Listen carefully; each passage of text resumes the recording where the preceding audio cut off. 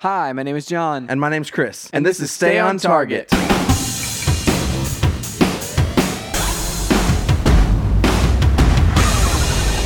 Hey everybody, welcome to Stay on Target. We are your hosts. You can find us online at stayontargetpodcast.com. That's right, John. This week we are talking about board games, and more specifically, anniversary special edition versions of board games. Yes. There's one in particular that we're going to be talking about, and it's gigantic. Oh yeah, it's amazing. I'm very excited. I'm super excited. I'm going to tease it one more time. Like one additional. It's one of the most popular popular board games out there. And you know, audience, you can think about what that might be as we approach it later. Yes. We also have pick of the week for you. But first, John, what have you been up to this week? Man, I feel like not a ton since last week. I've been playing more Apex. There's some new things in there. It's very fun. I love that game. It's great. But I'm like on the last level of Psychonauts 2. And dude, that game is fantastic. I every level, every time I'm playing it, just in love with it more and more. There is a level, Chris. Let me pitch you this. There is a level featuring Jack Black. Nice. And it is one of the coolest things. Wasn't he in one of the promos? Probably. That sounds right. And it does seem like him and like Tim Schafer would very much like, you know, get along and maybe start a band together. I don't know. But yeah, dude, it's a fantastic game. Like I'm wrapping it up. I've collected everything to this point, and I will probably, you know, at the end of it, do the old wrap up. The thing I will say, this game has like eased off, like it has the old school design of like a lot of things to collect and like that sort of thing within the levels, but they've definitely like smoothed off some of that the pain points within that, like where it's like less frustrating in some ways. I haven't found myself to be frustrated to the point where like if you miss if there's like a missable collectible, right, rather than like force you to play the game again and get that collectible when you could have gotten that collectible, they basically just move the collectible to a different location. Oh, that's cool. So that way you can access it later on, which That's I found awesome. like, I was like, oh, thank you. Thank you for this. I mean, my biggest fear is playing through a game and doing something that I missed that I can't go back and get, and I have to play the whole game over again, and then I just bail on the whole game. Kind of like 12 worst. minutes. If you want to hear my frustration with that, go listen to that review. It has since devolved into some things I can talk about later. But yeah, dude, I like this game. Like, it's just so much fun. Everything about it, like, I very much enjoy all of the voice acting, the story, like the way that everything comes together throughout the, like, it builds and builds. Nothing is like wasted on it, and I'm just like so happy that this game kind of exists in 2021, where like the original was an original Xbox game, and it finally got a sequel that was crowdfunded, but then they were gonna have to cut a bunch of stuff from it, and Microsoft came in and they were like, "What could you do if you had unlimited money, Tim Schafer?" And he was like, "We could actually finish Psychonauts 2 the best with all the boss battles, with all the levels that I wanted, and like we can make that happen." And so like that's what happened. So it's just a great game, man. Everybody who has got Game Pass should give it a try. That's awesome. But that's what I've been doing this week, man. What have you been up to? What have you been doing? Yes. So I have not been up to a lot. I've spent a lot of the weekend watching football. This is the first weekend for the NFL. NFL's back, which is great. And then I've been watching baseball because the Cardinals have now they are now in running for the wild card. And so it's been a lot of sports. Per the usual, I feel like more often than not, like that's like the Cardinals end up in the running for the wild card, you know? I know. I mean, you know, it's either they just like crash and burn at the end, or they get this like surge of all of a sudden they just start playing good. I don't know. And they sneak their way in. They like, you know, the door's like closing, and they just like put their little like toe in there, like boop. It's kind of dramatic. I'd rather it not be as dramatic. You know, it's not even like the good kind of dramatic. It's the whole like, oh man, well you sucked all year. and now all of a sudden you decide to get good, that kind of thing, Yeah, where it's like yeah. you've not been enjoyable to watch all year, and now once baseball's almost over, now I've got to pay way more attention to you. Sure. It's like, all of a sudden you have to like clutch it, where you're like, oh, this is our last chance to possibly get it, and so you have to like win every game from here on out, like Yeah. And then I don't know if I enjoy that, I guess pick a different team then, because the Cardinals always do that, man. I feel like 1 year maybe they'll just be better. Maybe 1 year that they'll just like be the Yankees, The Yankees, they've been a little iffy lately as well. Anyway, we're getting lost in the weeds here. So I've watched a lot of sports. I did, however, one thing I did was I read. I went back and I've talked a little bit about the hard case crime Stephen King novels, and I went back and I never read his first one, which was the Colorado Kid. And I read it. It was very, very good. I recommend it. It's a different kind of a mystery kind of novel. Not really a mystery. Yeah, it's a mystery, I guess. It's a mystery novel, but it's really, really, really well written. You can read it in a few hours. But it's good. I recommend it. I read it, and then I will talk a little bit about 12 Minutes. This is an update. Yeah, it's an update. I've been going back and trying to get the achievements for it. Oh man, why? I'm at this point. I'm real over it, and I don't want to do any more of it. And so I'm just gonna. This is the thing. Just to avoid the temptation to finish it, I'm going to delete the entire game off my console. Dude, yeah. Because it doesn't belong there anymore, and it's just going to taunt me with how much I would like to go back and get all the achievements, but it's not fun for me anymore, so I'm not going to do it. Because like the Xbox dashboard will literally like be like, "Hey, why don't you get? You're super close to this achievement. Why don't you get they it?" do that all the time. I'm like, because I didn't want to. I'm like, oh gosh. Anyway, so there's that. Yeah. I went back. I did go back on and get some achievements on some other games I do enjoy playing. And so I did that. What am I playing through it now? What were those achievements, Chris? I want to know more about that. Like, this is the thing. I can't remember the name of this game. It was on, I believe it was on Game Pass. Let me just see if it was on Game Pass. Let me see if I can find what I'm looking for. One of them was that Avicii game that I got on sale a couple weeks ago. Yep. And so I've been going through that and just like getting some like one of these achievements won't. I've done it and it will not pop for me. oh no, it's bugged. That's a bummer. Yeah, that's not fun. Maybe one day, whenever you'll just like log in and it'll like give it to you. Okay, so in Avicii Invector is what I've been playing, and then I played. See, this is the thing. I don't know if this is on Game Pass or not. How do I tell from the app? Ooh, from which app? The Xbox app or the Game Pass app? Yeah, no, I guess I can look it up in the two Game separate Pass things. app. So tell me what it is, and I'll look it up on the Game Pass app. So you Okay, have your so it's Xbox called- app open, and I It's will called have the Game Metropolis. Called Metropolis Lux Obscura. That's why I can't remember it, but it's basically a visual Pass. No, it is novel. not here. Okay, so I don't know where I got it or why I got it or how much it is. So it's a visual graphic novel, and it's kind of like 12 Minutes, only in some ways better because it has 4 different endings and branching paths that depend on like what things you do in what order. But it's way more. It's like shorter and No time it's way loop? more.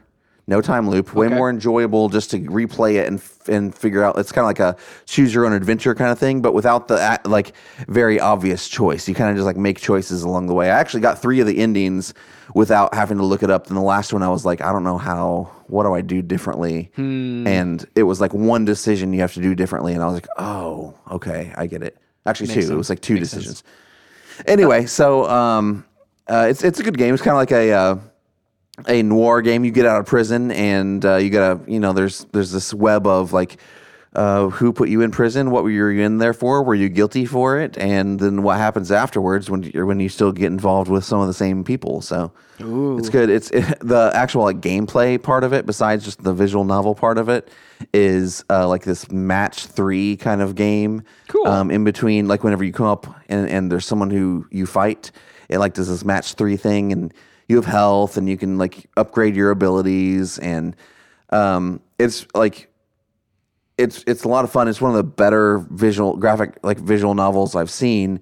It's also like the voice acting is actually some of the worst that I've seen, where like different characters will mispronounce other characters' names. Oh no! You can tell that like these lines sometimes were recorded completely like I don't know that they were necessarily meant to be next to each other because the voice inflections don't match at all. But other some than of that like, was in 12 minutes too. Like I'm not entirely convinced that Daisy Ridley and William Dafoe were like ever like on like sync with each other as far as like the timing and stuff goes.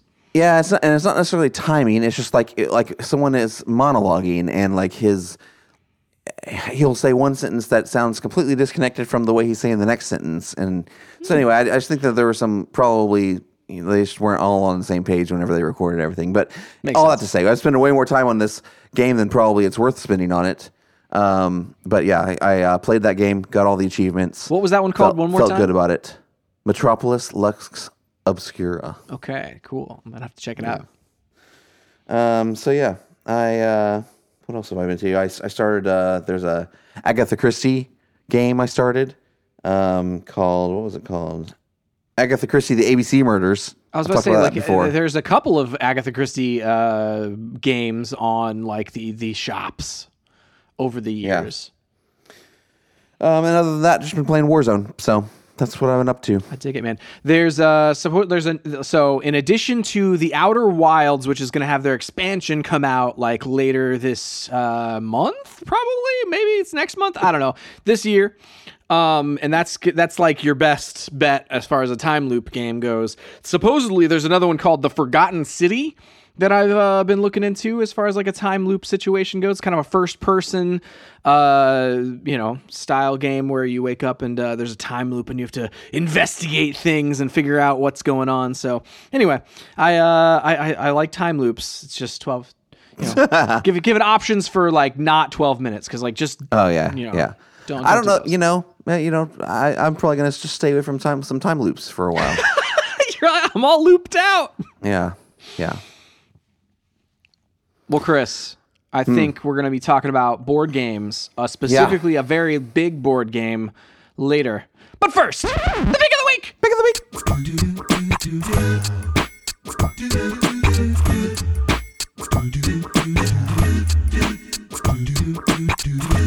All right, John. What is your pick of the week? My pick of the week this week is a television show. Oh. And you can find the first 2 seasons, I believe, on Disney Plus. Oh. And it is called The Owl House. It's an animation, animated show. It's an animation. It's an animation. I don't know. That's What is the English language, Chris? But it's a super good show. It's about a human that gets put into a magical world, like a magical realm, and is ensuing drama and adventure story from there. Obviously, like, the whole kind of premise is like, I gotta find a way to, make it home eventually. Like it becomes that type of a situation, which is, it's very cool. I'm very into the animation of it as well as like the characters and the story. I think it originally is on Disney XD, and now the seasons that have already aired are on Disney Plus, which is super cool. I always enjoy whenever I can just binge through some stuff like that. So I've been binging through that. I'm maybe halfway through the second season of that now. I'm kind of gonna wrap it up over the next week or so, and I'll report back and let you know how I enjoyed the ending of season 2. So I don't know if there's a season 3 or not. We'll find out. That's always the most disappointing thing. Like whenever like you get to the end of one, you're like, oh, is there a season? There's next season, and then it's like, no, canceled. But we'll see. The Owl House, very good show, very funny, very enjoyable to watch, and that's my pick of the week, Chris. What's your pick of the week?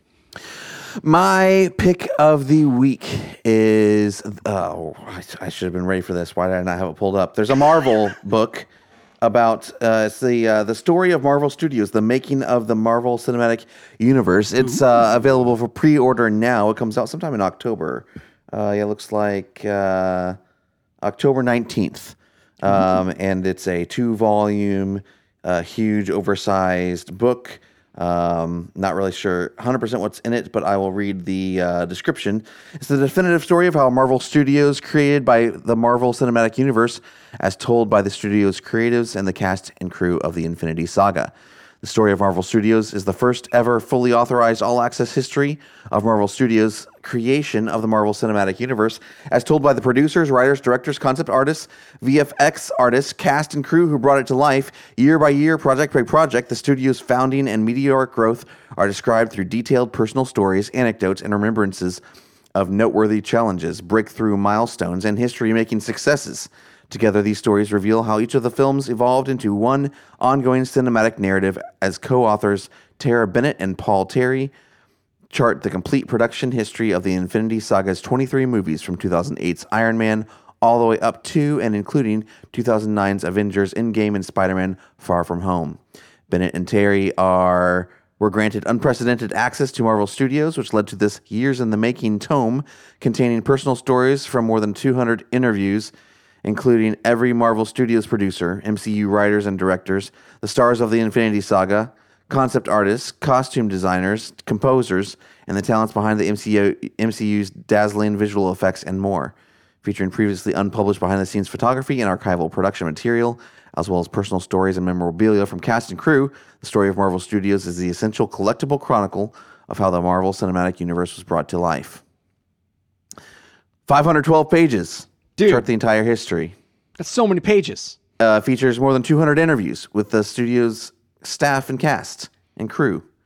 More than 500 production photos, plus never-before-seen filmmakers' archival materials and personal memorabilia. That's like a photo every page. Yes, I know. It's a deluxe 2-volume foil-stamped cloth hardcover set.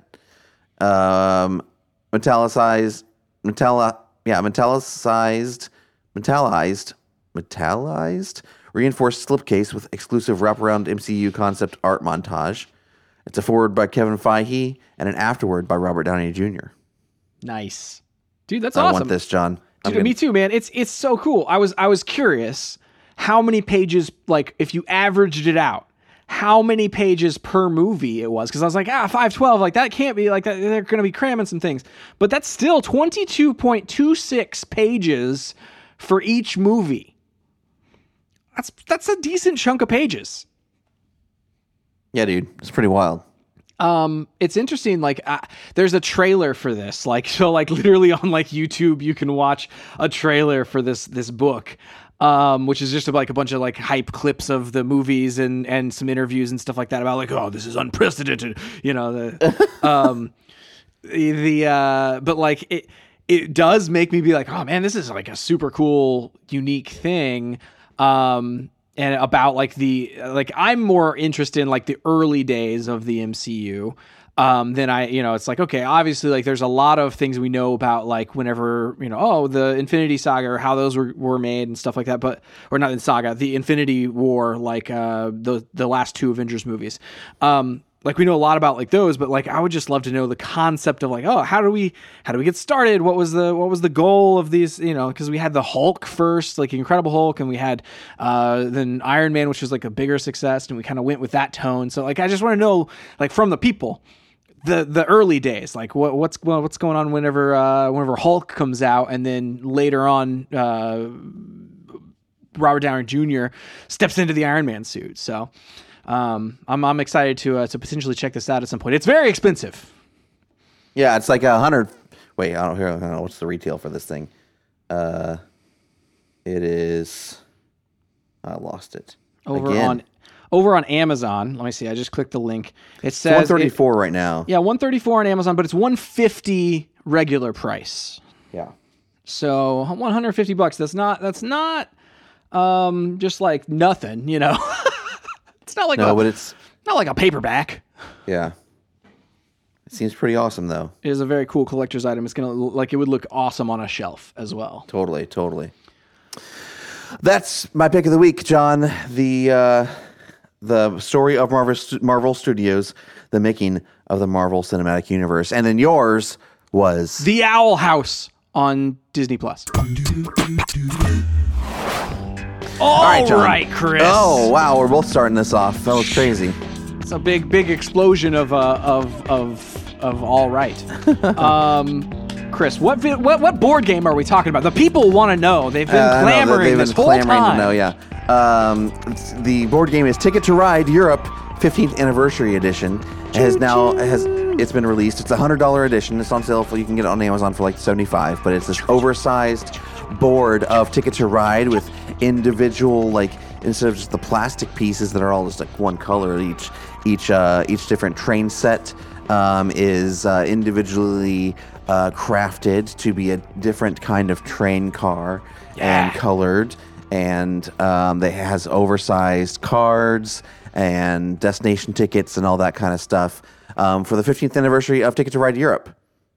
Super cool, dude. Like this thing is huge. Like I saw the picture of it. I was like, oh, it's just like a normal like Ticket to Ride Europe. But like whenever you like look at the dimensions, it's just gigantic. This thing is huge. Yeah, it's pretty insane. It so Ticket to Ride, if you haven't played it before, is a game came out in the like 2004, 2005 was the first 2004 was the first game, 2005 was the Europe game. So this is coming I guess maybe a year late is what it feels like. Anyway, you have train cars, you try to get like different routes along the map, and that's how you score points, that type of thing. But it's been around for a while with a ton of expansions, a ton of different things. There were actually a couple of anniversary editions for the original game, apparently, and the 10th anniversary was like this anniversary edition. But then the 15th anniversary of the original game that came out a couple years back in 2019, it was not great. It was underwhelming. Underwhelming. Small board again, just translucent train cars was really the only difference. And so this is kind of another deluxe set, basically, is what this probably feels like. And I'm very intrigued by it. Yeah, dude. And like the fact that like it includes all of the past destination cards, so ones that would have been in other expansions or whatever. But I don't know that it includes like the expansions themselves. Like there's like the warehouses or whatever. It might. I couldn't like tell definitively on there on the like listing for it. But at the same time, like the fact that it comes with all of those destination cards, like that's super cool. The large format's awesome. I love the fact that like these aren't the little train cars you put down. They're not just like one color. Like they are multiple colors. Like the brown set, for instance, has like lumber on the back of the flatbeds, and the flatbeds are like black, and then the lumber is brown, which is really cool.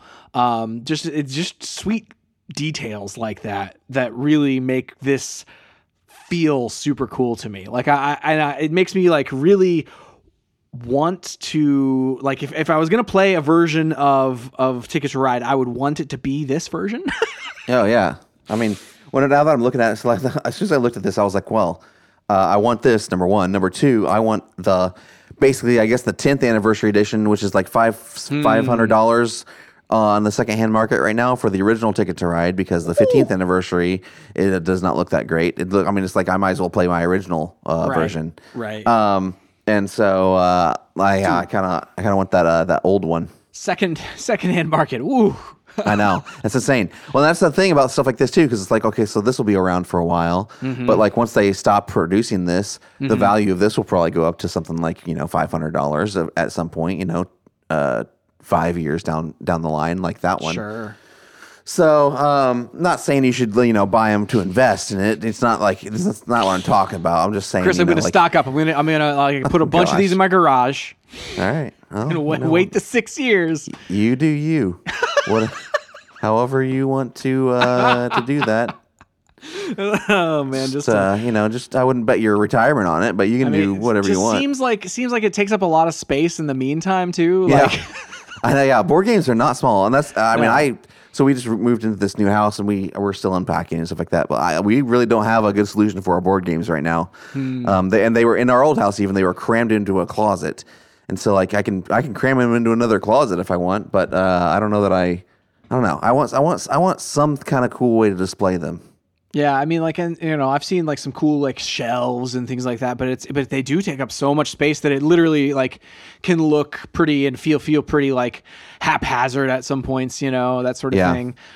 So the thing that we wanted to talk about with this though is like, okay, what kind of board games would you like to see get this treatment? And we're talking like when you look at this, everything's oversized, which is cool, but then like all the models that are normally just like plain plastic train cars that are all identical. The only difference is they're different colors, but these are like different models and hand painted. It seems like, and just like really, really cool. And is truly kind of a collector's item. What kind of other games would you want to see with this? So, treatment? Chris, the first one that comes to mind is completely not reasonable, and that's Carcassonne.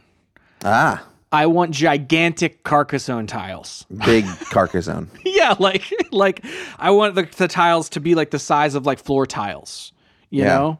And the meeple to be like the size of my head, So Carcassonne is like this tile lane. You lay tiles down and you have like different expansions and stuff like that, but you have like wooden figures that get put down. Right, yeah, you claim like, oh, I'm going to have this person, this meeple on this road, and then whenever you close the road, it scores the points for the road, like 1 point per tile, that sort of thing. And there's different things that score different points, castles, and there's the fields. But like the thing that I love about that thing is like the art on Carcassonne is so unique and so cool. The way that everything kind of builds together and the castle walls, like the city walls, like look super cool together. That like on a larger scale, I feel like it would be very cool. And it doesn't have to be like floor tile size, but like on a scale of like, oh, just like bump them up by like 50% or that size, like just a little bit bigger would be really cool. So yeah. So they don't have. I've had this in my actually I found it this year. I've had this in my wish list for a while. They don't have a deluxe basically edition of Carcassonne, but what they do have is a $90 what they call the Carcassonne Big Box, which is the Carcassonne base game with all 11 expansions in it. Yeah, you can get it on Amazon right now for about $75. So like they do have a kind of a deluxe-ish kind of version where you don't have to like go buy all the expansions independently, which I appreciate. I always hate like getting a game and be like, okay, how I gotta go find all these expansions and buy some of them secondhand and all this kind of stuff. I'm like, I just want you to give me everything. Yeah, and that's the interesting thing with Carcassonne is like they changed publishers after a certain point. They were published by Rio Grande Games, and then they switched over to Z-Man Games. Yeah, that's what this is. At a certain point.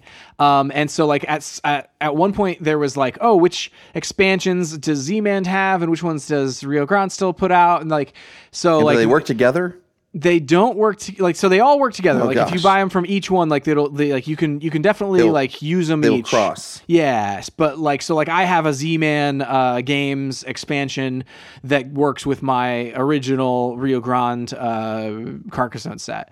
But it does become complicated for a while there of like, okay, whenever the rights were switching over to Z-Man, who had what expansion and like how can I find those? So at this point, hopefully, I would assume that Z-Man Games has all of the expansions at this point that they're publishing, rather than it being kind of split up. So I would assume that big box has like everything, like the comprehensive kind of all of the current expansions. You would hope so. But Chris, what would you like to see in the deluxe treatment? Because like obviously, plate-sized Carcassonne, maybe not reasonable, but maybe you have a more reasonable pick. Yeah, I mean, so the game that I would love to have like metal pieces or something like that, or like hand painted stuff, like would be Risk. We're going metal. I want some cool like Risk deluxe version, and they have a ton of different versions of Risk.